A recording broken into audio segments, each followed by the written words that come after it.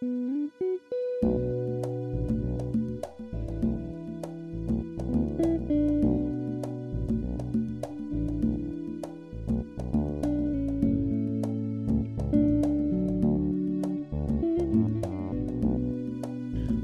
to What's Left to Do. I'm your host, Janelle. This week, I have the pleasure of presenting my interview with Brother Brett, esteemed writer and general ballbuster.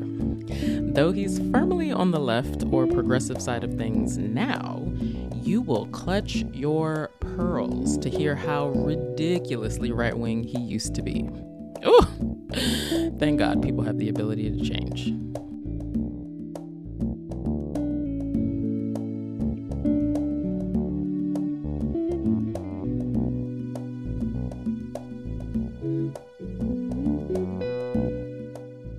Children, countrymen, women, and siblings. What are we doing today? We are interviewing Brother Brett, the Brett Wilkins, on today. This is going to get real dumb, and Brett 100% doesn't have time for my bullshit, but that's exactly what I'm on today. Brett, the writer's writer, the man who will join your political group and come for the man that it's named after, which is necessary. Don't let us forget. We can't take our foot off the gas, being honest about what it is and what it ain't. Brett Wilkins. We're about to get into a real dumb pop quiz that I thought of before he got over here, but I'm just going to let him say hi to everyone. What's up, Brett? Hi, everybody. Thanks for having me here, Janelle. Thank you for coming over. Okay, before we get into his story, Brett is like one of a handful of black men in the city that like I know, and like one that I fuck with ideologically or politically. So I'm like a kid in a candy store right now. So pop quiz, because I'm just over the moon to know another black person in this city, extremely white city of San Francisco. Pop quiz. Am I tempted approximately every 24 hours to just text him a wall of black power fist emojis, B, I don't know, bake a pan of cornbread and just drop it off where he lives. Don't even know where that is. Or C, do I want to insist on a call-and-response a la Bernie Mac via text approximately every 24 hours, wherein you're going to say, who's the man? Go ahead. Who's the man? Okay, no, say it like you mean it. Who's the man? You the man. Strong, healthy, black. I guess it's C. Approximately. It's all of the above. What are you saying? Yes, I want to make a gif of myself doing the nod just to send to you to say good morning. I want the black power fist. I want call and response. I want a black ass situation with you. But that's you could hold the cornbread. I'm gluten free now. But he's what we call a new black. He 100% did not plan on a wild black. That would be me entering his life in the year 2021. But that's exactly what happened. That is absolutely correct. I feel badly for him. But it's a better place.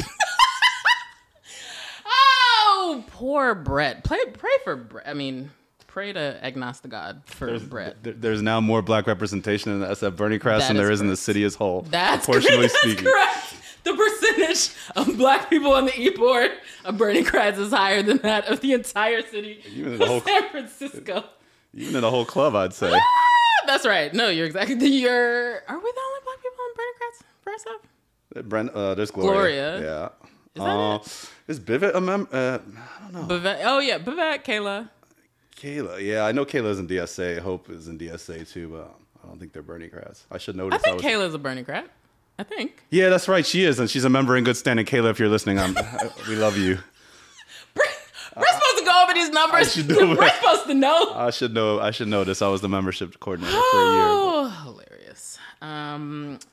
Brett, who doesn't have time for my bullshit. How are you doing? I'm doing great, and I've heard. I talked to Claire, and she said this could go for hours. So it's double O. I'm going to do my best to try and not. So I do have time. Yeah. How did you correct us during the last meeting? You reminded us that Bernie... He took a lot of money from the military-industrial complex. That's correct. Which I didn't know. Yeah. I mean, not to be deft or anything, but I didn't know. My statement turned out to be, my statement was made, the last time I made that statement was during the primary, when he had been the number one recipient after he dropped out. Then obviously they poured money into both Biden and Trump's campaigns. Sure. He was for a second, and that's the thing. I mean, none of them are perfect, are they? Especially if you're going to get to that level in this country. Yeah. Not forgetting what this country is. It's a country that's built on a foundation of genocide, slavery, imperialism, enduring white supremacy, and capitalism. Run it down. So you're gonna have to play by those rules if you want to make it. That's right. No, you're exactly right. And we don't do ourselves any, to your points, plural, we don't do ourselves any favors by forgetting or trying to obscure those facts, even for people who have articulated a political program that would benefit the 99%. We still have to, be clear on like what it takes to even get to that point. So points taken, 100%. Please take us back to the beginning. And I think it started in Texas. Yeah. Actually I had two white parents. But no, I know that. But you had two white parents that raised you. Yeah, that's true. I was born in 1974, which means I was conceived in about 1973. Okay. When abortion had just become legal.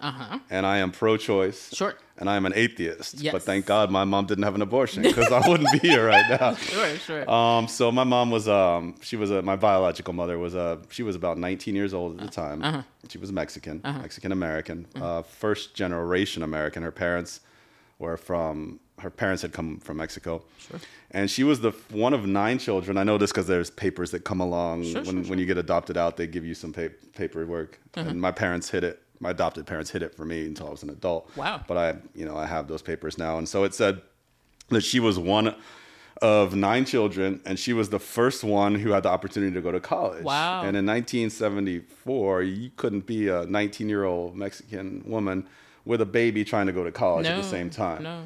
So she made the right choice. I don't know who my biological father is. It's just the name is not clear on the paperwork. There's a question mark, and he clearly was black, because there are black Mexicans, but there's very, very few of them, and and it does say Afro-American. And the funny thing is, on those papers too, it said because they're trying to sell you, kind of like trying to find a home for you. Yeah. And so it says there's a nurse on there discussing whether or not the child has any negroid features. Wow. Yeah, it says that the exact language on. Oh yeah, I got that on paper. And it says we could determine none except for the shape of his nose.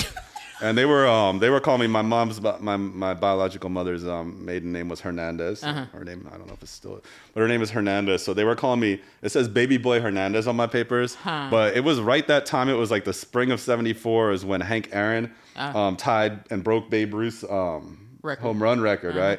And so they were calling me Hank. So I was just thinking, like, I was recently having a conversation with my partner. I was like, man, should I change my name to Hank Hernandez? It just sounds so much cooler. It kind of does. So much cooler than Brett Wilkins. But you know how, like, you're not supposed to have a black name when you apply for a job or something like that? Well, having Brett Wilkins probably helped me out over the years. That's correct. More than Hank Hernandez would. So I don't know. But well, I mean, things are changing now. You might have got some new looks. That's true. As a Hernandez. That's true. As a Hernandez. So my parents, adopted parents, they adopted me. I was 3 months old. I always say, people say you're a native of where you're born, only where you're born. Well, there's only one place I'd ever be able to run for office and say I was a native of there. Which he will never do. It's Texas, which I will never do either. And so, so I was adopted by, my mom was Jewish, and my dad was he was a white dude. Yeah. And he was cool. He's a sweetheart, but he recently became a hardcore Trumpist. I'm sure, we might have to talk about that a little later. Sure. But anyway, so they adopted me, and like I think as an infant. Yeah, I was 3 months old, and I think that I give like a lot of I give a lot of props to a white couple in South Jersey who adopt a black baby in the 1970s, because it wasn't a joke then. I mean, I'm telling you, like, one of my earliest memories, I was 5 years old. It was the summer of '79. That's like 5 is when you can start remembering some shit. Yeah. No, what are you talking about? Of course you can curse. I listened to you. That's right. So it was. I remember it was in 1979, and David Duke and the Ku Klux Klan, the local Ku Klux Klan. This is Ocean County, New Jersey. Hi. The long history of Klan activity. Sure. David Duke and the Ku Klux Klan marched right down the street in my subdivision. Seriously? In 79? 1979. He declared his presidential candidacy like 3 or 4 doors down from my place. Wow. And so I remember my mom was like, I remember the Dukes of Hazzard was out that time. It was my favorite show. Huh. And I remember seeing the Confederate flag because it was on the side of the General Lee, the car that. And so I wasn't scared, and I thought they were like ghosts. Mm-hmm. My mom was like, those ain't no ghosts. Oh, you thought when you saw them in their shit ass little getup, you thought they were ghosts. The shit ass little getup. And I thought that well, I was 5 years old. My mom didn't let me see much. She like kept me down. She I remember her pushing me down because she's Jewish too. So we were from our house. We were watching from the upstairs, and so she pushed me down. And I remember because she's Jewish, she's scared too. Yeah. And so that's my earliest memory is watching the Klan walk down your street in Jersey. Yeah, that's definitely my earliest like political memory. Sure. And so that, so for them to do that, I give a lot of props for them to adopt a black child at that time. Unfortunately, my mom was very abusive physically and emotionally. Mm-hmm. Very abusive because, the old excuse is that that's the way my parents were to me. Sure. And that may be so. Sure. But, at some point you have to try to break the cycle, right? Sure. So my dad left in 79, shortly. Probably I don't even remember if he was around when that happened, but I think he was because he remembers it too, the Klan thing. Uh-huh. But anyway, so they divorced in 79, and I lived with her, and so it was really hard. It was really difficult. We didn't have much money at all. Sure. She wasn't working that much, and I was like getting the free lunch at school, and people would make fun and kick your ass for that. Sure. Kick your ass for being black every day. I mean, I heard every slur that you can imagine. Sure. Very creative, These dumbass kids were really creative when it came to that, at least. Sure. Did you ever talk to your parents about why they chose to adopt and like what drove the decision? I never, that's a really good question. I never did. My mom passed when I was 18, but my dad, I never really asked him that, and now it's like now that he's all Trump. Mm-hmm. I mean, he still he's still nice to me and everything. Right. But if he doesn't see what he's doing by signing on to that whole agenda. Mm-hmm. I remember I went home for Christmas. Actually, I wasn't home. I went to Arizona where a lot of my family lives now. Mm-hmm. I went to Arizona for Christmas. This must have been like 2018 or so. Mm-hmm. And I remember asking him how could you vote for someone who says that Mexicans are rapists? Uh-huh. And he goes, well, that's what they are. And I'm like, well, I'm Mexican. He's like, no, you're not. Why do you think he's like, you're not Mexican. You don't relate as a Mexican. You're like, it doesn't matter whether, I of course I relate more as I am what I am. I'm a Blaxican. I relate. Yeah. It's true that if I went to Mexico and just went around trying to tell people, hey, I'm one of y'all, right, they'd probably think I was crazy, right? But that's not the point, and this all this obvious bullshit. The last time I went on Facebook, I looked, and he had this meme about Operation Death Blossom, and that's what the fuck. Operation Death Blossom is that Trump knew that the Democrats were going to steal the election, so they put watermarks on millions of ballots that there were secret watermarks that can only be seen under a certain light or some shit like that. And then after those, they revealed the ballots showing that the election was stolen by the Democrats. Just shit like that. And so anyway, I didn't mean to get too much into that right now, but But so no, I haven't asked why they did it. I know my mom, there's some backstory that I'm not completely aware of either, because and she's gone. I can't ask her, but I know she had a thing for black dudes at some point. I know that she worked. Mm-hmm. I know that she worked undercover with the Newark Metropolitan Vice Squad in New Jersey, busting doing drug busts and things like that. Was she a honeypot? I'd have to. My aunts have recently started to tell me a little bit about some of it, but. And so that's the one thing, though. She was like, drugs are bad. I didn't touch anything until I was well into my 20s. Oh, okay. But then the thing is, it turned out she was actually a drug addict herself. Oh. But it was. Even you mean when I was a kid, it was opioids. Oh. Ooh. And I didn't know that. Heroin. I just know opioids, prescription from doctors. Okay. Yeah. Like the predecessors to OxyContin? Might have been even that. I don't know how long that's been around, but I do remember she was in chronic pain, and we spent all the time going around to doctors' offices, now I realize in retrospect as an adult, she was chasing the meds, Wow. And it ended up doing her in eventually, but it was something else kind of related. It was a tainted batch of L-tryptophan. What is that? L-tryptophan is tryptophan. Is that in Turkey?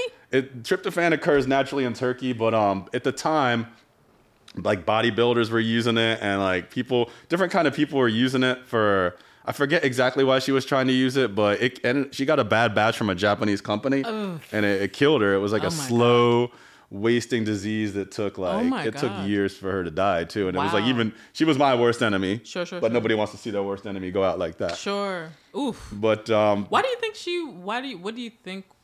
This is a difficult question, but tell me if you understand what I'm saying. What do you think was the cause of her use? Did she have a very difficult... I think she probably had she might have had a legitimate problem once, and then, I don't know. I mean, I've never been addicted to painkillers, Sure. But I hear they're very powerful, Yeah. But I'm saying, you don't think it was something psychically that she was trying to get away from? Or you think Who knows? I mean, I don't know why anybody, some people, I don't know. I never really got into the psychology of that. Sure. But it was real, and now I realized what it was. I mean, there was like 15 bottles of pills always pills. And so I'm sure that also affected the way that she treated my sister and I, because I have a little sister. Is she adopted as well? No, because you know how it goes sometimes, right? It's like you adopt a kid, and they were told they couldn't have kids. You adopt a kid, and then something happens. Yeah, it happens all the time. You adopt a kid, and then you give birth. Yeah. And so I was adopted in 1974. My sister was born in November of 1975. Huh. And so, that. It was she was kind of a miracle baby. That's what you want to call it. I don't necessarily believe in miracles. Sure. But it wasn't supposed to happen. Yeah, it definitely wasn't supposed to happen. Or, I mean, obviously, I don't know. So I have a little sister, but and she treated her bad too. She sees it differently She sees it differently. She didn't get it quite as bad. I have no evidence to suggest that the reason why she treated me worse was because I was adopted and my sister. No, I have no evidence. I can't say it was that. Sure. Also, the oldest. You have any siblings? Yeah. Are you the oldest?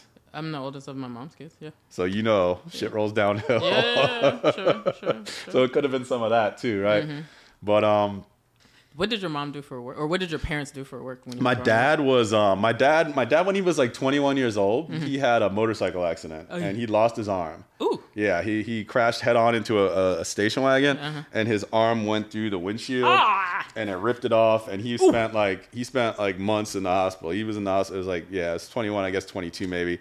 But after that, he married my mom like shortly after that. I don't know exactly why. I don't know if it was all like, I don't know, but they married, and he was, he actually, with his one arm, he could do more than I could do with my two. What do you mean? He builds shit. I put together IKEA. That's about the limit. And I've been to like Burning Man like 8 times, and I helped build a camp, but I still he could build anything with one hand. And he got this degree, like a correspondence degree, I think it was, in drafting, architectural drafting. Okay. So he was a draftsman for for 30 some years. Wow. So when he left, my mom, I remember she worked as a receptionist in a concrete factory. I remember how much money she made too. I remember that clearly. She made $105 a week. Huh. Yeah. Why do you remember that? I just remember that. Oh, okay. She told you, or you I just remember she made $105 a week is how much she made. And this is in like 1980, 1981. That was good money then, though. No, it was not. No? No, that's do the math. That's like $5,000 a year. Oh, is it? I'm not good at it. Was not good money, but she always cooked good. As bad as she was, she always cooked. Let's do the math. She was very bad at math. It was bad. I'm terrible too. Really bad at math. Sure. Anyway, so she even though she was really very abusive emotionally and physically, we always had good food to eat. Sure. But we never had the new like Converse. Hell no. Yeah. It was the Dyna kids from Kmart and the McGregors or whatever. I don't know. You're a little younger than I am. That's right. It was, I don't know. There's every generation's got that, but no. And so she worked at a concrete factory as a receptionist. And I don't think she worked after that when she started getting involved, when she started going to doctors all the time. I don't think she worked at all. Was she on what do you call it, disability? I don't know if she got any money from the government, but I think she got a little child support from my dad. That helped out. And this is during I remember this is during the 80s, during the Ronald Reagan and the welfare queens. And so it was like, she was definitely, and that's the thing. I grew up very conservative. She wasn't necessarily like, you know, she was like socially kind of liberal. But I don't know how I'd pin it, but I definitely grew up very conservative. Because of how, what you were inculcated with in the home from your parents, or just socially, everyone not around anything you? From my parents. I was like way ahead of normal when it came to like intelligence at that age. I remember like I was watching the news and like I knew what was going on in the world, but I was being fed a narrative. Sure. I grew up during the 1980s when Ronald Reagan brought pride back to America by invading Grenada. Yeah. And so, you know, and this is and there was, you could still feel this like this national, like they called it a malaise, even though you just felt this hangover from the Vietnam era. And you know, and the economy was good in the 80s. Like my mom remarried this dude, and he was like, when I was like 10, 11, no, I was 8 actually when they got remarried. This dude was working for like, he was working for, this is before they broke up, it was right after they broke up AT&T. He was working for New Jersey Bell. He was a union lineman. And I remember how much he made too. He made $55,000 a year, which was a decent amount of money in the mid 80s. So we had a few hard years, but when she married him, you know, it was like a new car. Like we had a new like Buick or a Lincoln or a Cadillac every other year in the driveway. And we went on the first time I went on a vacation that I remember going anywhere, I was like 9 years old. We went to Florida. We went to Disney World. And so, like, you think, you know, we got cable TV, because before that, we didn't have no cable. You had to, like, a bunny years. And so, but I still wasn't getting the Nikes or nothing like that. Sure. I just didn't want to buy me that shit. So were things, how would you describe things from, like, when your adoptive parents were together to when they got divorced to when your mother remarried? Was it like things were cool and stable, middle class, if you will, quote unquote? Then like things were kind of tight when your mom was single, and started, you know, kind of got further into the throes of addiction, and then things got back to stable when she remarried? Or like, it sounds so weird to hear that word addiction, because like, you know, I never really talked to anybody like in this kind of you know, like that about it, but that's what it was. You're right. No, I mean, what word would you use? I didn't, you know, I never thought about it. Even until, you know, quite recently, I never thought of it like that. Which is weird because, you know, the child's mind, right? But so I would say, like, at first, when my adoptive parents, I mean, they were just starting out. They were young, and that's another weird thing. When you start thinking back, you're thinking on people that you looked up to, but now you're way older than they were at that time. You know, how old were they when they adopted you? So 47 to 74, 27. Oh, wow, okay. Yeah, they were 27, and you know, they had just moved. They come from Northern Jersey, New York metropolitan area. My mom, I think she's originally from Queens, and so they came down to South Jersey because you could buy, you know, that house cost $30,000 that they bought. You could buy a cheap house, and it was a nice. I went back there recently. It's not nice anymore. It was lower middle class, but you know, back in the day, like, as long as, you know, you could have you have your dad working, he could have a lower middle class job, and you'd have a tree full of, you know, there'd be a decent tree full of presents every year Christmas. Sure. I feel sorry because, you know, I think as America declines economically, and this decline, I think they usually trace it. Like, you've seen the charts. They usually trace 1979 as a year they actually like to use a lot. Yeah. That's when that's when Margaret Thatcher came along, and then they came up with this trickle down shit, and then Reagan took it and ran with it. So in the 80s, you know, and then when it was hard when they got divorced, because it was just my mom. And was she not working when she was working in the cement factory? But I'm saying, was she not working when she was with you? Oh, dad? No. Okay. Your dad was the breadwinner. It wasn't normal for women to work back then. Not yet. Not white women. Yeah. That's true. That's absolutely right. Yeah. Okay. Yeah. So she was not working when she was married to your dad, but when they divorced, that's when she started working at the construction company. Yeah. And then she stopped working when she got remarried again? Oh, yeah. Okay. All right. Yeah. It was soap operas. And Sure. She cooked and cleaned the house and all. I'm so sorry. She cooked and cleaned. She was in the home. She was very fastidious about that. Sure. And that's one thing that, like, wasn't recognized as, you know, if you put a value on that, it's invaluable, right? That kind of work. Sure. But I can't believe I just defended my mom. No, of course you defended your mom. But come on, huh? Did you understand how did you? Oh boy, this is a difficult question because we live in a weird fun house of nonsense right now. Yeah. But in terms of, especially when it comes to quote identity, but what did you, we're about to get into it. How did you understand yourself growing up? Like you clearly, I presume clearly looked very different from your little sister, from both of your parents and your stepfather, and maybe many of the children around you. So like, was it just like, I'm a dark white person, or I'm just a little, the stork brought me to my mom and dad, and I just happen to look there. You know what I mean? Like, no, they couldn't lie. You couldn't lie about, like a lot of parents that lie about adopting. That couldn't happen. Sure. That couldn't happen. So, but when, and just especially, remember I told you about the time we went to Disney, like the stairs going to the South for the first time. Not just there, like the South Jersey was just constant stairs and name calling, getting my ass kicked every day, coming home crying every day. Were you the only black kid in your school? I was not. About to get to that. Okay. I was not. Come home crying every day because so-and-so beat my ass or did call me this name. And my mom would always say, "You're not black, you're brown."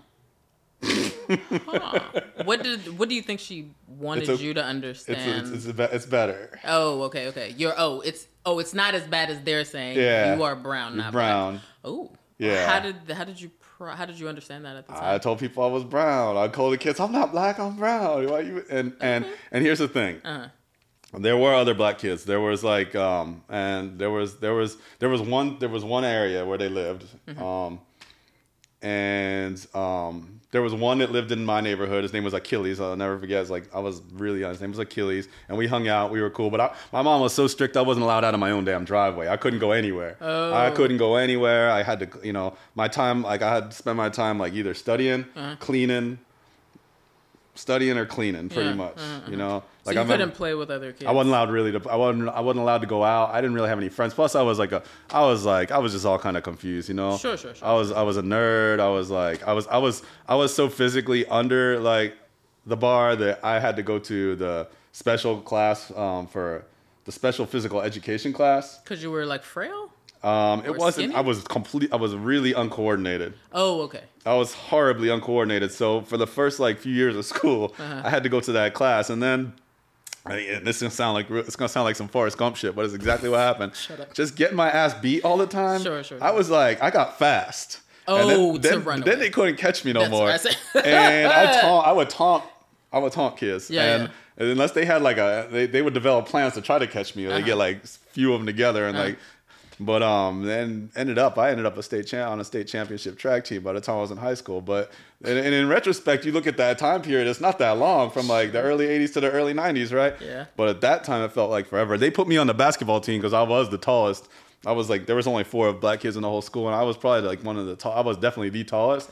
So they put me on the basketball team. They made me the center. I think I scored like maybe 1 basket in the 4 years that they had me on that damn team. I'll show you a picture. You laugh your ass off too. It was, so as far as identity, nah, man. I remember we would go if we would drive through a black neighborhood. It was roll up the windows, lock the doors. I remember my mom. She didn't think of herself. They didn't think of themselves as racist, but my mom would make comments about, because we had babysitters from different places. Yeah. I had a Jamaican babysitter, of course, and my mom would talk shit about her, saying that, and we rented our house out, I think, after we moved into her second husband. We rented the old house out, and there were some Puerto Rican people that were renting the house, and she would just talk shit about them too, saying that they were dirty and whatnot. And so, if anything, I did not. The first time I had a close black friend was in college. Was in college and after college. Now most of my closest. Almost all of my friends. I didn't have that many friends growing up, period, though. Nobody really wanted to hang out. I was weird. I was a nerd. I was like, I would do weird shit, too. I would, like, put things in my mouth. Like, I would eat Staples and, like, paper clips and, like, I was just weird. I remember saying I was leaned into it. I was like I was an alien from space for some time. But that's probably how you felt. And then I said I was a communist for some time, just because I remember I wasn't. I was like a Reaganite, but I was just to piss everybody off. And it's funny how that ended up. That's correct. I remember them saying, like, in the Pledge of Allegiance, I was like, and I was right on, actually. I was like, if it's freedom for all and all of it, why do I have to stand up? And if we're so free, why do I have to stand up and That's right. and do all this shit? But I was onto something then. Yeah, that's right. But no, so nobody really wanted to be my, when I had one friend, this girl, Jennifer, she lived down the street. And I'd walk her to school. We'd walk each other to school every day. But other than that, I cannot remember like when I was real young. And then we moved when I was like 8 to another school. And that was middle school years, I guess. And again, like people laugh, they liked me because I was funny and shit like that. But like when my mom got sick and I moved my dad up North Jersey, like the racism shit mostly stopped because it's a more diverse. I mean, there's still racism. Sure. But I moved from like a white redneck town to like a town where there were like Jewish people, Italians, a few black people. Then again, not a lot. Not a lot. The most black people I saw in high school was when we were running against Newark Central, or one of the schools in Newark or Elizabeth in the bigger cities. And then we live in this culture where, you know, if the things you like are, and it was so nice to finally grow up, and it's still not perfect, but I remember when Michael Jackson died, I remember black men like listening, driving down the street, like blasting his music. And then you roll up to another black and you look at each other like, is this okay? Is it okay to like this? Because when I was growing up, it wasn't black. You couldn't like Michael Jackson if you were black. You couldn't like, no, because that's, you know. It was pop. Yeah, you had to you had to listen to the one, you know, that's one thing I hated. No, that wasn't out yet though, but not yet, but it was coming. It was coming down the pike. But that's the thing. Like, I like all different kind of music, and the most ignorant shit is like most music is black music originally. Like some of the music that you don't think of is just about anything that was invented in the 20th century. Yeah, that's right. You know, so as far as identity, I wasn't like a proud black person until probably into when I started traveling overseas and got appreciated, especially by the opposite sex. Yeah, that's right. That'll do it. Just be honest about it. That's right. I was like, oh, all right. Like this black thing isn't so bad. I spent as much time as I could overseas for a while, but that's another story. Sure. So yeah, no, I didn't have that, unfortunately. And it's not that they meant. I was never exposed. I think a lot of white parents. It's also, you have to remember, none of them graduated. None of them have. I don't want to disparage their intellect or anything, but they my mom, my dad, they never went to college. They didn't. Not that that's an indicator of, but they were not intellectuals. They were not intellectually curious people. Sure. And I don't think like they didn't try like a lot of parents you hear like around here when they adopt. They make sure that their kids understand. Yeah. They try to immerse them in, and I wonder how that works out sometimes too, actually. But never had any exposure. I mean, my mom loved black culture. Sure. And this is the 70s, so you had 70s and 80s, so you had some of the best music. Yeah, that's right. I mean, so I was luckily very exposed from the golden age of soul and R&B and the disco and the Wiz. We didn't watch the Wizard of Oz. We watched the Wiz. Nice. Yeah, so that, and I remember she gave me like Roots to read and like. I was about to ask, did y'all watch Roots when it came out? Well, it was out. It was big, but I was only 3 when that came out. She was still probably getting over Elvis's death at that point. That's probably one of I lied about my earliest memory. I do remember just like wailing through the house and like when I was like 3 or 4, and I'm like, what the hell just happened? Did you get a bar mitzvah?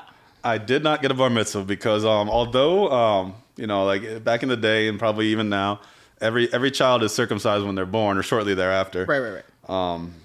There's like a new movement though against. Yeah, that's good because I'm against I remember there's bigger fish to fry, but it's an important thing. I don't think anybody should be mutilated. Sure.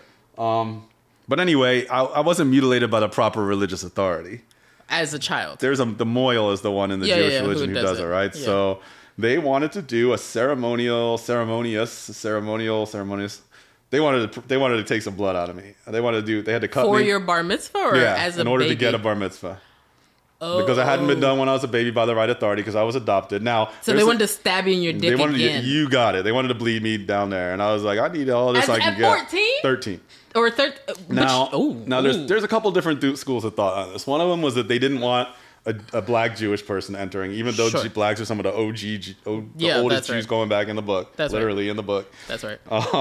Hello, Egypt is in Africa. They didn't want. My mom thinks they didn't want. My mom was furious. She stood up. It's like, you treated my son different because he's Yeah. She was good about the. Don't be treating my brown baby like that. So, but I had already been an atheist for a long time since then. I was 13. I'd probably right around the time I knew there was no Santa Claus I figured out. But anyway, so there was that. But and I did go to, and I was Zionist all the way, man. I was like, I didn't even know Palestine existed. I was all pro-Israel, because they teach you that. Yeah. And why wouldn't they? Right. So no, I was never bar mitzvahed.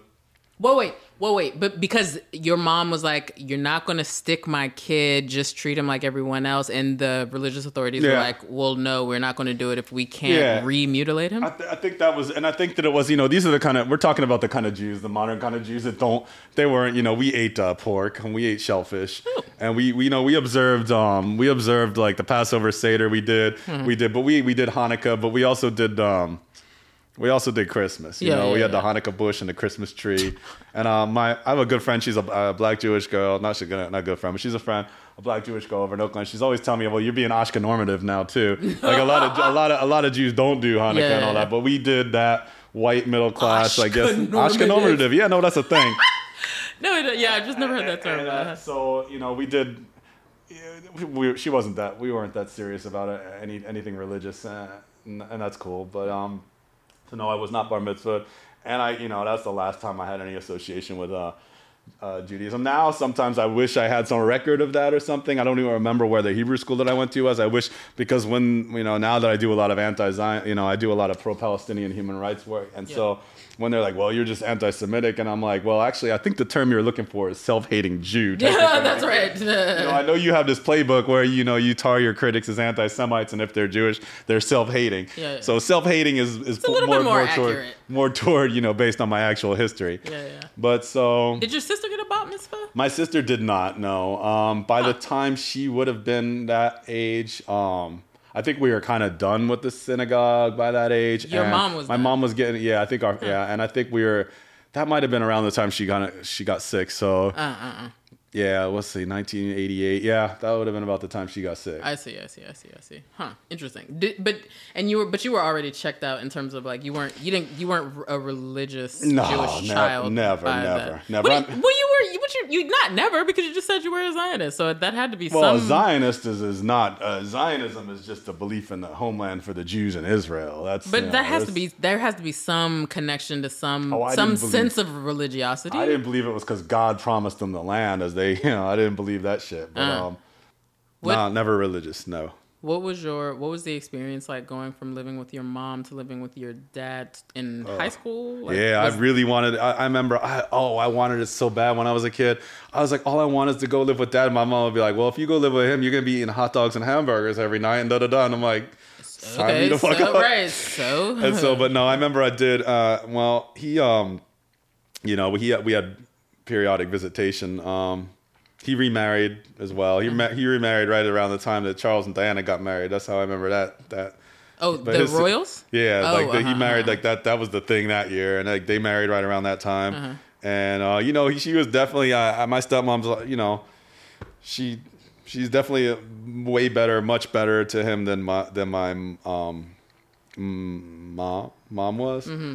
But we have our things too, I guess, but she's cool. But anyway, I really wanted to move in, and so when she did get sick, sure, and she was unable to take care of herself. What happened was when she got sick, she had to go into the hospital, but she was so intent on holding on to us, keeping control of us. Yeah. She actually let us stay home, me and my sister, and I was 14 at the time. My sister was like 12, 13. Let us stay home, and try to take care of ourselves. And I actually had a job. I was working at the newspaper. It was my first job. I was at the Asbury Park Press. And so after school, I would go to my job. I actually stole her car. I was 14. Taught myself how to drive in our long driveway. Took her car, drive it to work at 14 years old, back every day to try to hold on to it, And then I crashed the car into the McDonald's. It just bent the axle because I didn't know how to turn. I was 14. Oh. Didn't know how to turn right. So I thought a McDonald's drive-thru, and I turned too quick and I bent the axle. Yikes. And I'm like, I'm dead. She never found out. She found out toward the end, but she was paralyzed, quadriplegic. By then, she couldn't beat my ass. But sounds terrible, but it's true. Yikes. So after I crashed the car, we were in trouble because I had no way to get to work. I couldn't do school. Because you were supporting you and your sister? I wouldn't go so far as to say support. Like, I would call my aunts, and like they were wondering what the hell's going on. Like, what to ask for? Like, it's just it sounded like a huge amount of money to me then, but like $50. Yeah, sure. Or $75 to pay them. When the thing it lasted until the bill started coming. When the light bill came. And the water, when the bill started coming, so this is like, we were alone for probably about a month. Okay. But when the bill started coming and there was no way to pay them, my dad came, and he didn't know, I don't think he knew how bad it was. I think she kind of hit it, because if he would have known, he would have come down sooner, obviously. I see. But anyway, he came and got us. It was around, I remember it was when the first ever Simpsons episode came out. It was that, because I remember the new high school I went to, everybody's like, did you see the Simpsons? I'm like, what OJ? It was before OJ was bad. Yeah. I was like, so anyway, I remember it was a Christmas. It was a Christmas of 1989. That's what it was. We moved in with him. And for me, it was an immense improvement in life. Okay. It was a relief. Immense improvement. Like, I knew that if I did what I was supposed to do, because the drugs are fucking with her head. Sure. So like, she irrational. Like, she used to threaten to send me to military school, and I'm like, please do. At least there, the rules. That's right. Here are the rules. Do There's and schedule. I was a good kid. Yeah. Well, I was a good kid that everybody knew about. Sure. I did things on the side that but I was a good kid because I figured. I was a bit of a klepto. I was a bit of a klepto. We're gonna park right there. What does it mean to be, quote, a bit? I would shoplift shit. Like what? Like gum? Stuff like that. Gatorade. Baseball cards. And then when I got a little bit later, it was like going to Sam Goody and like knowing how to take the CD. The CDs weren't out yet, but tapes. Yeah. That white little strip in that they put in the tape, you could like press it down with a key and it deactivates it. And you could take the tape. You knew that? I mean, I think I've heard of yeah, such. It worked. Okay. But anyway, I was a bit of a klepto, but nobody knew about that. I never got caught. Yeah. But anyway, I was a good kid. I did what I was told because I figured if I do what I'm told, that's how you get by. You know? Yeah. So I did. I mean, I think once my sister talked me into cutting class, and my dad caught it. Like, I don't know how he did, but like he caught us, and that one time. He took away my car keys. I was 17 at the time for a month, but other than that, I was a good kid. I occasionally got like I never been suspended from school. Occasionally got detention. I remember when I was in the first grade, I bought a Playboy centerfold into class because I wanted to show it to my teacher because I thought I had a crush. Yeah, exactly. I was like, I do not know what this stuff is, but I know this is the most important thing in life in some way. Wait, you showed the Playboy to your teacher? I did. Yeah, and she sent me to the principal's office. Miss Horner. 1981. She was young too. What did you want her to say? I don't know. Like, this is tasteful. I don't know. When you're tastefully erotic, Brett. Thank you. I was 6 or 7 at that time. But generally, I mean, I was a bit of a goofball, and that translated over to my new high school. But I was a good runner, and so I helped the teams. I helped us win, and that was good. And I had some friends, but again, like no girl was gonna go to prom with me. Sure. I couldn't get a date. No. What was your afro? Did you get did you have a Jerry curl? You were really going for the yes, pain. I'm going for the pain. My mom came up to times when the afro was, it was everything. Yeah. But by the time it was in 1980s, like no. But 90s, did you have a Jerry curl? She made no. I'll show you some pictures. I'll show you. And by that time, there's no way. And I just wanted to cut it, and my mom was like, "No, you're not cutting your hair. Your hair is beautiful." Oh, so she did affirm your brown hair. Yeah. Okay. Yeah. All right. Okay. All right. But I'll show you. I don't want to interrupt the flow here, but I can show you. But I had a very big afro, and so that's why to this day, like as soon as I could cut it, when I moved in with my dad, I shaved it, and I've been shaving my head ever since then. But now I can't. Now it's going. Yeah. So I have to. No, it is. Oh, it is. Is it just thin? Oh, it's going. It's going right here. It's going right here. It looks good now. So you're not gonna LeBron shaved it today, but you're not gonna try it. But he goes, no. So you were asking me about my hair. I did have you just wow. How'd you know? You asked how to know about the afro, but I did, and kids made fun of me because it had gone out of style right around the time the disco did. Yeah, that's right. And so and I was in high school with a big afro, big thick glasses, acne like you wouldn't believe. Oof. I had the big boil on my nose that I had to get lanced by the. Ooh. Yeah, it's just everything you can imagine. Sure. The joy of adolescence. No girls, and it's funny because you got no cheeks in high school. No, nothing. Sure. I remember going to my reunion and like a couple of my classmates. Oh, yeah, you look good. I'm like, yeah, well, that would have been helpful. That would have been nice. That would have been nice, but no, I mean, I wouldn't. I didn't deserve it. So. No, I was a spaz. I mean, yeah. I didn't deserve it. And then it's good. It's 30 some years ago now, so I can say that. But but then again, these insecurities they stay with you for the rest of your life. Course. Like I still don't feel comfortable dancing, even though I've spent 20 years in clubs. Pretty much. Do you do like an Elaine on the dance floor? I don't go. I'm 47, so I think my dance floor days are pretty much done now. Well, who said you can't haven't, Brett? Oh, I can. I'm just like, yeah, you're right. That's ridiculous. That's some drivel fool. Yeah, that's... He's pointing to the sign on my mantle. Yeah. No, but, I remember getting laughed at the 6th grade school dance, 7th grade, I guess it was. I don't know. So, that shit stays with you. Sure. And then, then when I was like 16, I got, I had to work. So I had to... Had to? Yeah. But even when you moved in with your dad? Well, I didn't. No, I didn't. Or you wanted your own spending money? Well, if I let's put it this way, my dad's a middle class dude. Mm-hmm. I don't know, and he was like, he wasn't gonna help me out as far as when I was 17. I wanted to get a car. Mm-hmm. So I got a job, and I was always like, I would shovel snow when I was a kid. Sure. I was a bit of an entrepreneurial spirit when I was younger because He's so uncomfortable saying that right now. I do, right? I shoveled snow, I raked leaves, I did all kinds grass, of, I did everything I could do. Cut grass, absolutely, and so I saved up like $2,000. Wow. When I was 17, and I was like, Dad, I have $2,000. I'm gonna buy a car. He's like, No, you're not. He's like, you got to think about insurance. You got to think about all this. So I ended up buying my car for $600. Wow. And had to spend $1,400 on the insurance and everything else. Because, a 17-year-old boy in New Jersey, right. I think kids anywhere, boys get, nice. they deserve. I think now, and I'm like, I think they need to raise the driving age. Yeah, that's right. Even Jersey's late at 17, but that's too soon still. Yeah, that's right. Here at 16, I can't believe you're going to let kids drive around. But kids don't want to drive anymore. They don't like learning how to drive. That is so true. It's not like that. It's not I cool. can't. It's good for the earth and whatnot. Yeah, but I can't fathom it because as soon as I was able, I was tied up with your everything. Right. I remember since I was like the smallest child, just dreaming of the day when I got my own. Yeah. So I bought this 1980 Pontiac Sunbird with like 100,000 miles. Wow. It lasted maybe 3 months until the head gasket blew. Yeah. Because my dad's like, "You're gonna buy an American car," and I'm like, "Well." You're like, "Well, Dad, there's this place called Japan." Yeah. Well, he actually had a Japanese car too, which is it. But anyway. Were you socially redeemed when you became like a star athlete? Running? No, because think about it. Think about the sport I was doing. Sure, that wasn't the coolest sport, and you weren't like the star basketball player. No, man, I wasn't an A basketball player. Period. I was the worst basketball player you've ever seen. Sure. But no, I won. I never won any individual gold medals, whatnot. But I was a member of. We won the state section. We won conference and state sectional championships when I was in. I ran the 800. I ran the 400 to 800, 1600. Mm-hmm. I remember being on the 4x400 relay. We won a gold, and I remember I won. Came in third in like the 800. I remember wanting to break 2 minutes so bad, and I remember my last race ever before college. I ran like a 2:00.3. Whoa. 2:00.3. Is that good or bad? I don't know. It's good, but I wanted to be under 2 minutes. I wanted to be 1:59 or lower. But anyway, it was good enough so that some colleges showed some interest in me. Mm-hmm. My first choice school, because I was in love with this pen pal. This is so ridiculous. I can't believe I'm telling you. This is not ridiculous. I was in love with this pen pal in Wisconsin, and I wanted to go to the University of Wisconsin-Madison, which is actually... Because you wanted to bang a dairy farmer. No, man. I was going to run cross country and whatever. But they sent me a letter, and the woman who sent me the letter actually turned out...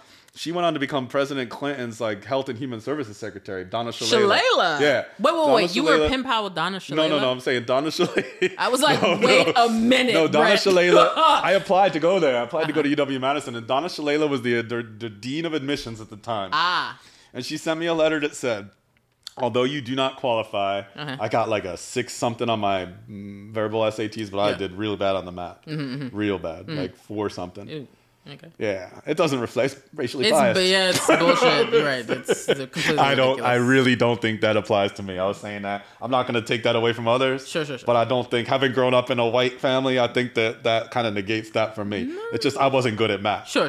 That's period. I was good with words, but I wasn't good at math. But anyway, they sent me a letter saying, although you don't qualify to attend this school based on because you're a member of a traditionally disadvantaged minority. Yeah. If you come and take a semester of a college experience, and then we'll let you go on to the regular. And I was like a Republican at the time, so I'm like, I don't need your fucking affirmative action. Yeah. I turned it down, and I ended up going to a school because my mom was in the hospital this time. She was near death, but she wanted to make sure that she got me near what she thought was close to her. Yeah. So it's Florida from north to south is 400 miles. Yeah. She was down in Miami because that's where that's where there was a specialist that could take care of her condition. I ended up going to Jacksonville University, which is in the far north of the far. You know who else went to Jacksonville at the same exact time as I did? Who? Kimberly Ellis went to JU at the same time. I don't think I knew. I remember being aware of her, but we didn't know each other then. But I was driving Uber a couple years ago, and she was my passenger. Whoa. And I was like, She's like, JU. Nice. But anyway, so I ended up going to Jacksonville University. They recruited me. They didn't have a track team, but I ran cross country there. And right after I got accepted, signed the check, my mom died. Oh, wow. And as bad as she was to me, she there was a lawsuit based on what had happened to her. Yeah, sure. And so they, she actually got paid, but they thought it was going to be the money that was supposed to be to take care of her as long as she needed to live. It had reduced her to a state of quadriplegia. Wow. She needed to be on breathing machines and everything. Yeah. So she had gotten a lawsuit settlement and died right. Wow. Right after I got into college. Wow. And so luckily, fortunately, I did not have to worry about paying for my school or anything like that. Because her settlement paid for that. Yeah. And so, but they gave me a scholarship anyway to go there and run. And so, so I went there to go run, and it was like going from being a relatively big fish in the little pond of high school to running against like Georgia, running against like Florida, running against Olympians. That plus the fact that I got a social life for the first time in college, started not drinking heavily, but socially drinking. I ended up dropping off the team by the second year. I was average at best in college. I was good, very good in high school, but average at best in college. So I ended up dropping off the team. But we're gonna wait. Hold on. I want to rewind. I want to understand a couple of things. When you were growing up, either in retrospect or think back to how you thought about it as a child, how would you describe your parents, any of them, like politically? Yeah. So there was never any emphasis on politics. I do remember like my mom was, I couldn't even tell you who she voted for or if she even, if she voted. And the same with my dad, it never was discussed. They didn't discuss like political happenings locally or federally? Nothing. No. Oh, okay. Not that I can recall. Okay. I was probably more into it than they were. What do you mean? They never slapped down they knew, they must have known I was pretty far right. Sure. When you say you were pretty far right, what do you mean? Describe I was pretty far right. Poor people deserve to be poor. You just need to work harder.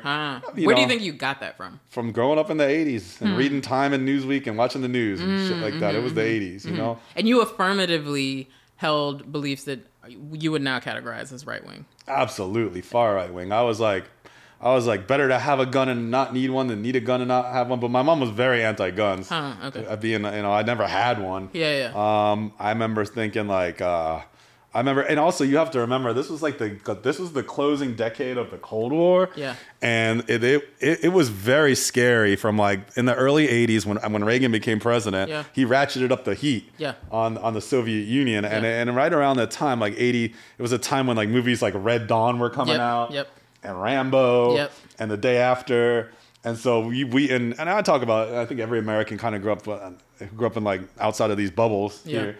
They felt the same way, like, if I don't eat my vegetables tonight, the Russians are going to get me. Yeah, sure. Like the Russians were it was an omnipresent boogeyman. And here we are again. Oh boy, yeah, We'll right. Oh, it's you know. And so and I ate that all up. And so I don't know. I mean, and also I really honestly, I think that it's when you're lacking in your own life. I think a lot of these people, and I feel like I understand them, and people don't, that's one thing on the right, like, you'll never understand me. I was you.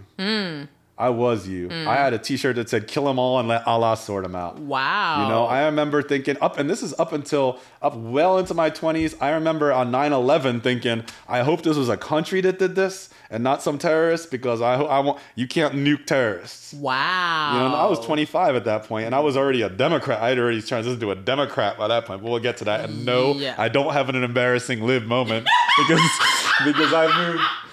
I moved very quickly from Republican, jump past all that bullshit. But anyway. Something tells me that I can pull an embarrassing... Anyway, these are embarrassing conservative moments. So exactly. I have an embarrassing even better. Conservative moments. Absolutely. I remember wearing a t-shirt, even when I was in Europe, I remember wearing a t-shirt that said, an American flag, it said, don't fuck with us, we fuck back. and people just you were stared. One of those. I was bad. Yeah, I was bad. God. And there's two kind of people. There's kind of people that like they don't want to have anything to do with me now because of that. Mm-hmm. But here's the thing: I dedicate my life's work because if I can change, anybody can change, and if I could change just one person. And so I'm here now, and I'm not going to change from this. I might become more of an anarchist. Sure. I can see that because the older I get, You don't think you'll mellow as you get older, as most people do? Yeah. Because it's all you just see. The more you read and learn, the more you see how fucked up everything is. And I think I'm also getting to a point where I'm thinking centralized power might be whoever wields that centralized power, no matter what their ideology, that might be the problem. But I'm not quite ready to make that. I'm still firmly in the socialist camp. But anyway. Sure. So no, I was far right wing. There's an article out there somewhere that someone wrote about me. It was like some of the things I believe. I never like hated anybody. I never hated people because they were like gay, LGBTQ. But I definitely was like marriage is for a man and a woman. Yeah, blah, blah, blah. You were very trad. And what trad? Trad, like traditional, I suppose one man, one woman, traditional marriage values. It was also like, but like I said, it's like I think I was living vicariously. My country is the most powerful country in the history of the human, and I would use metrics like GDP and the size of your nuclear arsenal. Sure. Not like the disparity between the Gini coefficient or how many come on, Gini coefficient, economic inequality, right? Sure. It was all and I was like, there's no excuse if you're living in this country. There's opportunity for everyone and blah blah blah, and even as you were going home to a mother, even as all this, even as all that, and even I was like, racism isn't that big of a deal, even as it was happening to me every day because I just thought that was normal. I could all the names. I mean, even my first college roommate, my JB, he called me. My nickname was JB, Jungle Bunny. Excuse me? Yeah. Come again? And I thought that was cool. I thought that was cute, and I embraced that. Brad! Yeah, and I was 18. Wow. I was 18 at this time. Wait. He called you that affectionately, and you were like, cool. Yeah, that's my name. I'm JB. And I never called myself that. I was like, but sure. And I went to a school, Jacksonville University. There weren't that many black people there again. Yeah. I remember there was a gay student, and he tried to form a gay straight alliance or something like that. Sure. And he was just ran out of campus. Wow. Yeah, it was and I don't know. You have to I would be interesting to talk to Kim about this to see how she felt about going there at the time. You're going to have to hook me up with that's an right. I barely know her. I don't even know her actually. Really, I mean, just met her once or twice. Make the intro, absolutely, yeah. But but I did for the first time meet. I did have my first black friends in college. Yeah. A few of them to this day. You were still right wing when you matriculated into college. I still was. Wait, matriculate's when you start, right? Yes. Shut up. It's rare you meet someone with a vocabulary like yours, but that, I mean, that's not the biggest word. Anyway. But one of them was a Republican at the time too. He's not anymore. Sure. Joey, he was the older gentleman. He was like 35 in at college? the time. Yeah, okay. Which is normal now. But at that time, we'd make fun. And I feel so bad because we'd make fun of him because it would take him a little bit to get up in the morning because his knees were. He was a football player. He used to be a football player. Oh, I see. But and he went back to school. I feel so bad now because it's like, damn, my knees hurt. But but so in college, college didn't change me politically. I graduated, still conservative. I'm talking like now we're in the Clinton. Did you come into contact with people of like diverse political views or ideological views? There weren't views? any of those at Jacksonville University. Everybody was conservative at that time? Politics wasn't even taught. There was no groups on campus that I can recall that were involved in politics or anything like that. Everyone was kind of like conservatively apolitical. It wasn't a religious school, but it was a lot of religious people. It's Deep South Bible Belt. It was very conservative. But again, you don't realize that because I'm truly free for the first time in my life. I don't have to. I go to bed when I want. Yeah. I could do what I want. I could eat what I want. I could, and so I was more concerned. I wasn't that concerned. I was always politically minded, but I remember stealing the Clinton signs off of people's lawns during the 92 election because you were like, fuck Bush, this guy. Supported Bush. Wow. Big time. I remember when the 1991, this is my last year of high school. I remember when the Gulf War, Desert Storm 91, I thought I was so excited because I'd never seen a war in my time. I told my dad, I said, I hope this lasts long enough where I get to go over there and kill some of those Arabs. What? And my dad's like, no, you don't. I mean, he's never been to war, but he went through Vietnam. Sure. And, and I remember that was like over. I remember when they put the media blackout on that war, I was thinking, oh man, I want to see. You You were amped to be like a Captain America. I didn't know what the hell it was. I didn't know what it was. I grew up watching war movies. I thought it was cool. Even it was glamorized and valorized. Yeah, and I just didn't know. I didn't have a clue. I was smart, but I didn't have a fucking clue. I remember when I was in college, the first foreign students that I met, they tried to tell me some of this stuff. My best friend to this day is from Morocco. One of my best friends to this day, he's from Morocco, and he tried to tell me, why are you watching that CNN? Don't you know that's all lies? I'm like, this is the United States of America. Our media is free. It doesn't tell lies. Oh, Brett. I remember him saying things like, he tried to school me, the first one to try to school me, but I would just be like, no, man, you're in America. Why'd you come to America? He's like, I just came here to get my degree and learn, maybe make a little money and get the fuck out. Yeah, please. And you know what? He eventually became a U.S. citizen, but now he's renouncing. Yeah, he's going to relinquish it. He wants to relinquish it because he is so fed up. He doesn't even live here. He is in Switzerland right now because he's an aerospace engineer. So he went where But anyway, so yeah, no, and then the Clinton years came, and that's the first time I remember it was the Clinton years. And I wasn't really a supporter, but then somewhere in the middle of his term, I started relating more to that than to the other side. Now, not realizing yet that there's more than, Coke and Pepsi. Sure. Because they don't do a good job of teaching you that growing up here, do they? No, they do not. Was starting college difficult because you were dealing with the death of your mother? No. You know what was difficult, though? The week it happened, it was May. There were things that happened. That was a time, it was the LA riots were going on. I didn't realize one of my best friends here he grew up during that. And very, very strong impact on him. But that was going on. There was lots of things. It's really interesting because when Mom first got sick and I moved in with my dad, it was exactly the same time when the Berlin Wall was coming down in '89. I remember looking at that kind of peripherally and saying, that feels like me. Seeing those East Germans going over the wall to freedom, I was like, that feels like me. Oh, because that feels like me because I'm on my way liberated, right? And going to college. When she died, it was the one thing that infected me on. It was the weekend. The next weekend was the weekend of the conference track championships, and I think I had a pretty good chance to win my race. And I'm not saying this, but I came in third in that race, and I remember thinking that was. It did affect that performance. Sure. It was also the time, but it was also a very exciting time because A, she was dead. Yeah. And B, within a matter of weeks, I was leaving. I was going to be a full independent adult, right? Sure. So that's a feeling that I'm sure you remember when you go out on your own the first time. Yeah. I don't know. Knowing that I didn't have to worry about working money and stuff. I had that privilege. That's the first time I knew a privilege, like a real privilege over most people. Because we're gonna abolish privilege discourse, but go ahead. I mean, I felt like you felt lucky. I didn't know that I could go out and drink, for example, and not have to worry about. Well, actually. While I was on the team, I didn't because I had 4 a.m. and 4 p.m. practice every day. And our coach was the national women's marathon champion. And she ran every mile with us to make sure we... Damn. But anyway, after I dropped the team, I couldn't go out. People would wonder, how do you do that? How do you go out, drink, stay out partying and then go, I got to go to work and go to, But... So no, it didn't affect that death. Her death. It was a liberating. So you didn't mourn at all? No, I did not mourn at all. Oh wow, it was just a relief actually. My sister did, but I did not. Wow, it was a relief. Absolutely. Did that cause a rift between you and your sister? Not particularly that. No, okay. I mean we've never been particularly super close, I suppose. But I got nothing. Okay. I got nothing bad to say about her. That's for sure. Sure.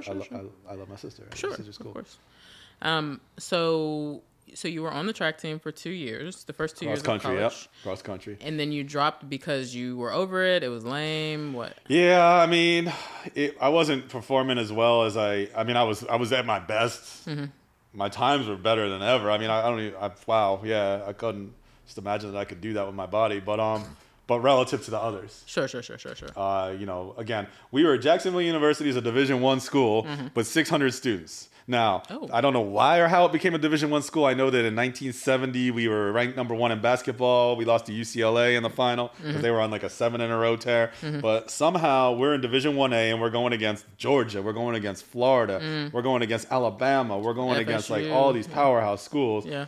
And, I can't run against these Olympians. And that's what they were. Yeah. These dudes, you'd see them in the Olympics in a couple of years. So, and so, no, I stopped running.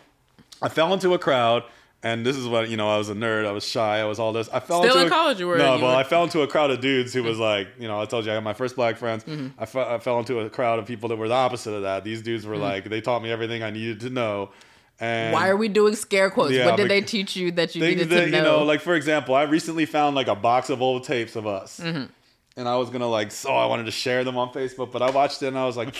You know, like it was a different time. It was but basically they taught me I was too nice, and if you wanted to, you know, you want to get the ladies, you can't be nice. You gotta be a little bit of an asshole. A little bit of a misogynist. Yeah. That's the one. Not the asshole, not so much, but the second one. Yeah, sure. But you know, then again, then again. But that was then, and it was a different time. So yeah, no, I started going out a lot and became a different person. Then I became more interested in like. Partying. I party for a long time. Sure. And partied in what ways? Just going out most nights. Okay. Not dancing on the dance floor, but out, showing your teeth to the ladies. Showing teeth. Yeah, you know, it is not like Jacksonville's the best place in the world for that. But we go to Orlando. Oh, okay. Then really get moving. or once in a while, even to Miami, which yeah, but that was scary a little bit because I was still young and I didn't know. Right. But you know, and this time coincided. We're talking like middle to later 90s. I graduated in 97. Okay. I had a political science degree. Okay. Which, you know, at the time might have been good for something, but sure. Now I graduated in 97. How many years did you take? It took 5. Okay, 5 years. So you're super senior. Yeah, okay. And then I moved to Orlando. Wait. What did you when you matriculated into school? Did you have an idea of what you wanted to do? Yeah, I was a journalism major but then I decided it was like I wanted to go into something a little more ethical, so I decided I was going to go into politics. that was the thought at the time. I just remember thinking. I remember thinking this was the time when you could see that print wasn't gonna. You could see that there was going to be a reckoning for print. Sure. You could see it was a time when cable or broadcast network news was going more to cable direction, and this explosion of channels and whatnot. So it was kind of an uncertain time. I didn't know exactly what I didn't want to do. I didn't know what I wanted to do in journalism, and I was always very into politics. So I got a degree in political science. It says, but it was really international relations. Gotcha. Now, during this time in college, you started kicking it with the brothers. Did you a few? Not he goes. A few. No, not two. There were 4 in our group, counting me. Okay, four black men. Yeah, one of them was from. It was kind of international. Dude, he was a military veteran. Joe, the older gentleman I was telling you about. Another one was from where is he from? Cabo Verde, Cape Verde. Oh, okay. So he was light skinned like me. Light. And then there was Mikey, Mikey was still one of my best friends. He went into the Marines and whatever later. But Mikey, we lost touch after college. But then when I moved to LA, when I was like 25, I went to the AT&T store to get my cell phone, and he was working there.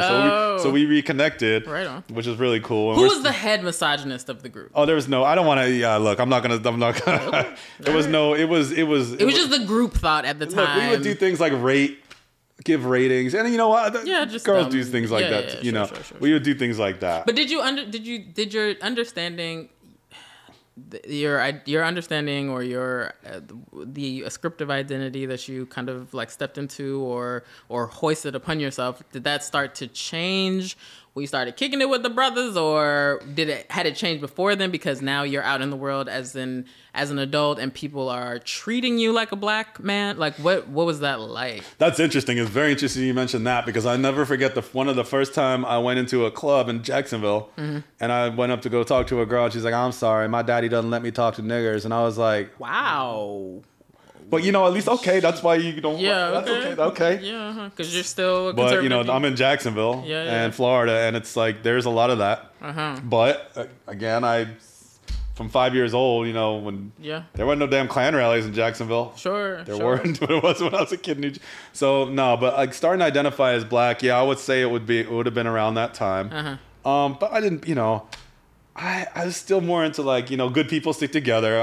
My friends are my friends because not because of what color they are or where they're from, but just as a group that we associate with. But then I started becoming a little more. I think by like 97, 98, I was a Democrat.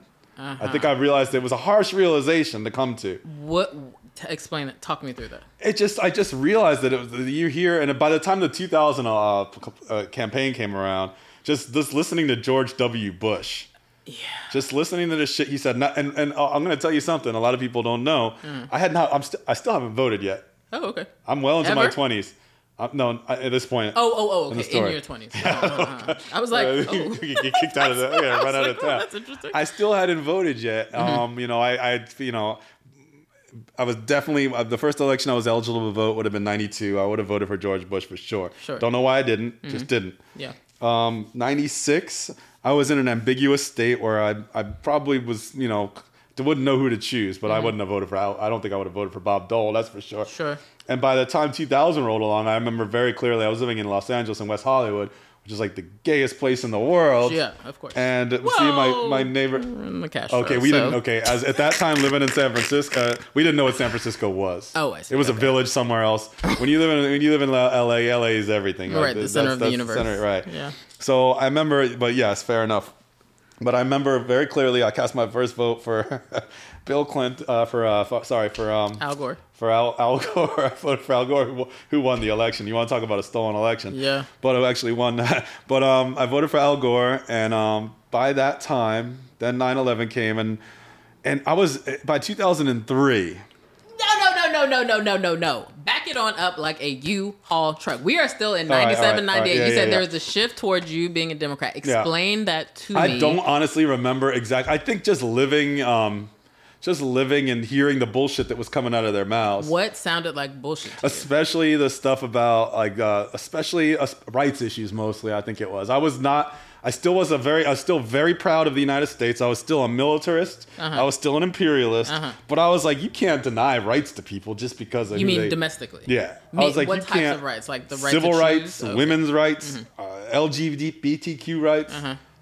Because... So you weren't in support of like DOMA? Hell no. By that point, no. Okay. No. Right. And I mean, I was going out don't tell. You're going out every night. You're meeting people of all different, You're going to meet all kinds of people. And I had my first gay friends. I had my first trans friends. And I'm like, I don't want these people being denied rights. In 90s, by it's hard to, Like after you had graduated. After I graduated. I was in Orlando. And by the time I moved to LA... Forget about it. And the thing is, before I moved to LA, I'd never had anything harder in my life than a blue Long Island iced tea. And so you moved to LA, and I started smoking weed. And then, I'm not saying that that's what made me. Sure. It didn't make me. But it was you looking around. You were still very pro-American. Very, even at this point. I remember I found an email that I wrote right after 9/11 saying like, yes, this country is flawed, but never in the history of humanity has a country with so much power done so much good for humanity. And this is, so I still had that, but as far as the rights issues go, I was feeling very strongly that we can't let this moron George W. Bush become president. Got you. And so that would have been the first time where I took a stand, and I was like, I remember talking about it with my neighbors, and like we went down all together, registered to vote, voted. In 2000. It was 2000. But you were still not animated to vote after college, even though you were pretty political, or you had political beliefs that you strongly held. Yeah, I just never never voted. I mean, that's not... I don't know why. It wasn't like I was cynical like now where I'm like, well, it's not going to make it. No, it wasn't that. I was probably just, youth is wasted on the young. Yeah, it's true. That's right. It's true. What did you do when you graduated? What did you end up doing? Did you stay in Jacksonville? Or? I moved to Orlando for a little while. Doing what? Drinking, partying. Just hanging out. Yeah, I mean, I didn't have to do... You got to remember, like, because of what happened to my mom, because of the lawsuit, there was a good chunk of time where I could do whatever I wanted to do. Nice. And again, youth is wasted on the young. Yeah. If I would have started... But then again, my writing, I was always a writer. I mean, when I was like... I remember me and my cousin Sean in Florida...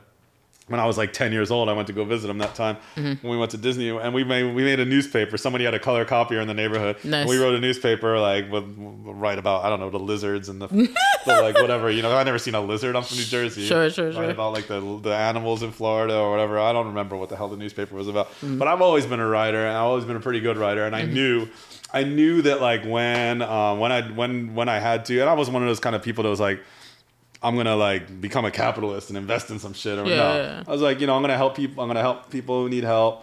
I'm gonna help myself. I'm gonna travel. Yeah. And I traveled a lot. And I figured that once that was over, once that stage of was over, then I would be able to pick up and just start writing for someone somewhere. Huh. But okay. that was a little bit of youthful naivete. Sure. I ended up driving Uber for a little while when I lived here, and if it wasn't for my, like you said, wasn't for my partner, I'd have been out of San Francisco a long time ago. Sure. Even up to this day. Sure. Because they don't pay. I love my job, but it ain't enough for San Francisco. No, of course. But anyway. So yeah, no, I became and my liberal phase was a relatively short window of my life. How long of a window do you I would think? say like consciously from like 98, 99 until I started as part of my travels was I wanted to learn more about, I wanted to learn a lot about America's role in the world. Huh. So I went to Serbia right after we bombed the shit out of that place. And meeting people in countries that we had bombed, or that we had a colonial legacy, or imperial legacy, or where we had supported dictators, they would just look at me. I'll never forget the first time when I was going gung-ho and I was so right-wing. It was when I went to Germany. It was the first place I ever went. It was like 1994. And I remember walking up, I had a USA t-shirt, I had like USA socks on, I think. And I remember going up to the two most beautiful German girls I could see in the bar and be like, hey. Don't do that! I'm from the USA. I'm from Florida. I can't. They looked. Imagine thinking that's a flex. They looked at each other. They looked at each other, and they looked at each other, and they looked at me, and they go, "And you're not embarrassed about that?" Yeah, hello. And I was like, well, what? And that was the first time. That was like the first crack. Sir, I'm going to ask you to depuff your chest and have it was horrible. Seat. It was bad. I mean, it was now that I look back. From Florida. Yeah, we thought we were so cool because Miami Vice. I can't do it. Because then it was a Bad Boys movie came out. Remember when they're from Miami? Yes. Remember? Oh my God. But anyway, wow. That's peak cringe. Places, yeah. I'm sharing that now, but So going to Serbia was one thing, because I remember cops would stop me on the street and they'd be like, where are you from? I'm like, United States. And they're like, okay, I want you to go to the ATM and get money out to pay me. And the first time I did it and I went to go give the money to the cop and he goes, put the money in your pocket. I was just messing with you. He goes, go back home and tell people Serbian people are not animals. You know? Because I believed in all the hype. I didn't know. Now I know that war was basically Bill Clinton, Tony Blair, trying to get they even said it in their statements, the credibility of NATO was in danger. There was nothing worse that the Serbs were doing that the others weren't doing. Yeah, that's right. It was a whole clusterfuck, that whole Balkan situation. Yeah. But anyway, going there, that opened my mind. And what really did it, I was in Italy. It was during the... Well, wait, is this you was on some like Eat, Pray, Brett, like you were just I wouldn't like... use those exactly. It was no, I'm not gonna, if I had to give I would give it some different 3 words. Okay, but, what was it? No, tell the truth. We all up in your business today. Go ahead. What was it? I don't know, but there was no praying. And no, I don't there was literally... a little loving. Okay. Okay, right. And you have to eat to live. But oh my God. I can't believe I knew what you were talking about too. It's like that South Park episode, Eat, Pray, Queef or something. I remember I was in Italy and there were these flags, these rainbow flags with Pace, peace on them. And they were literally, I was in Bologna, hanging from every single, they were hanging everywhere. And I was like, the world is against what we're doing. The whole world is against what we're doing. And growing up in the United States, you don't give a shit what the world thinks about you.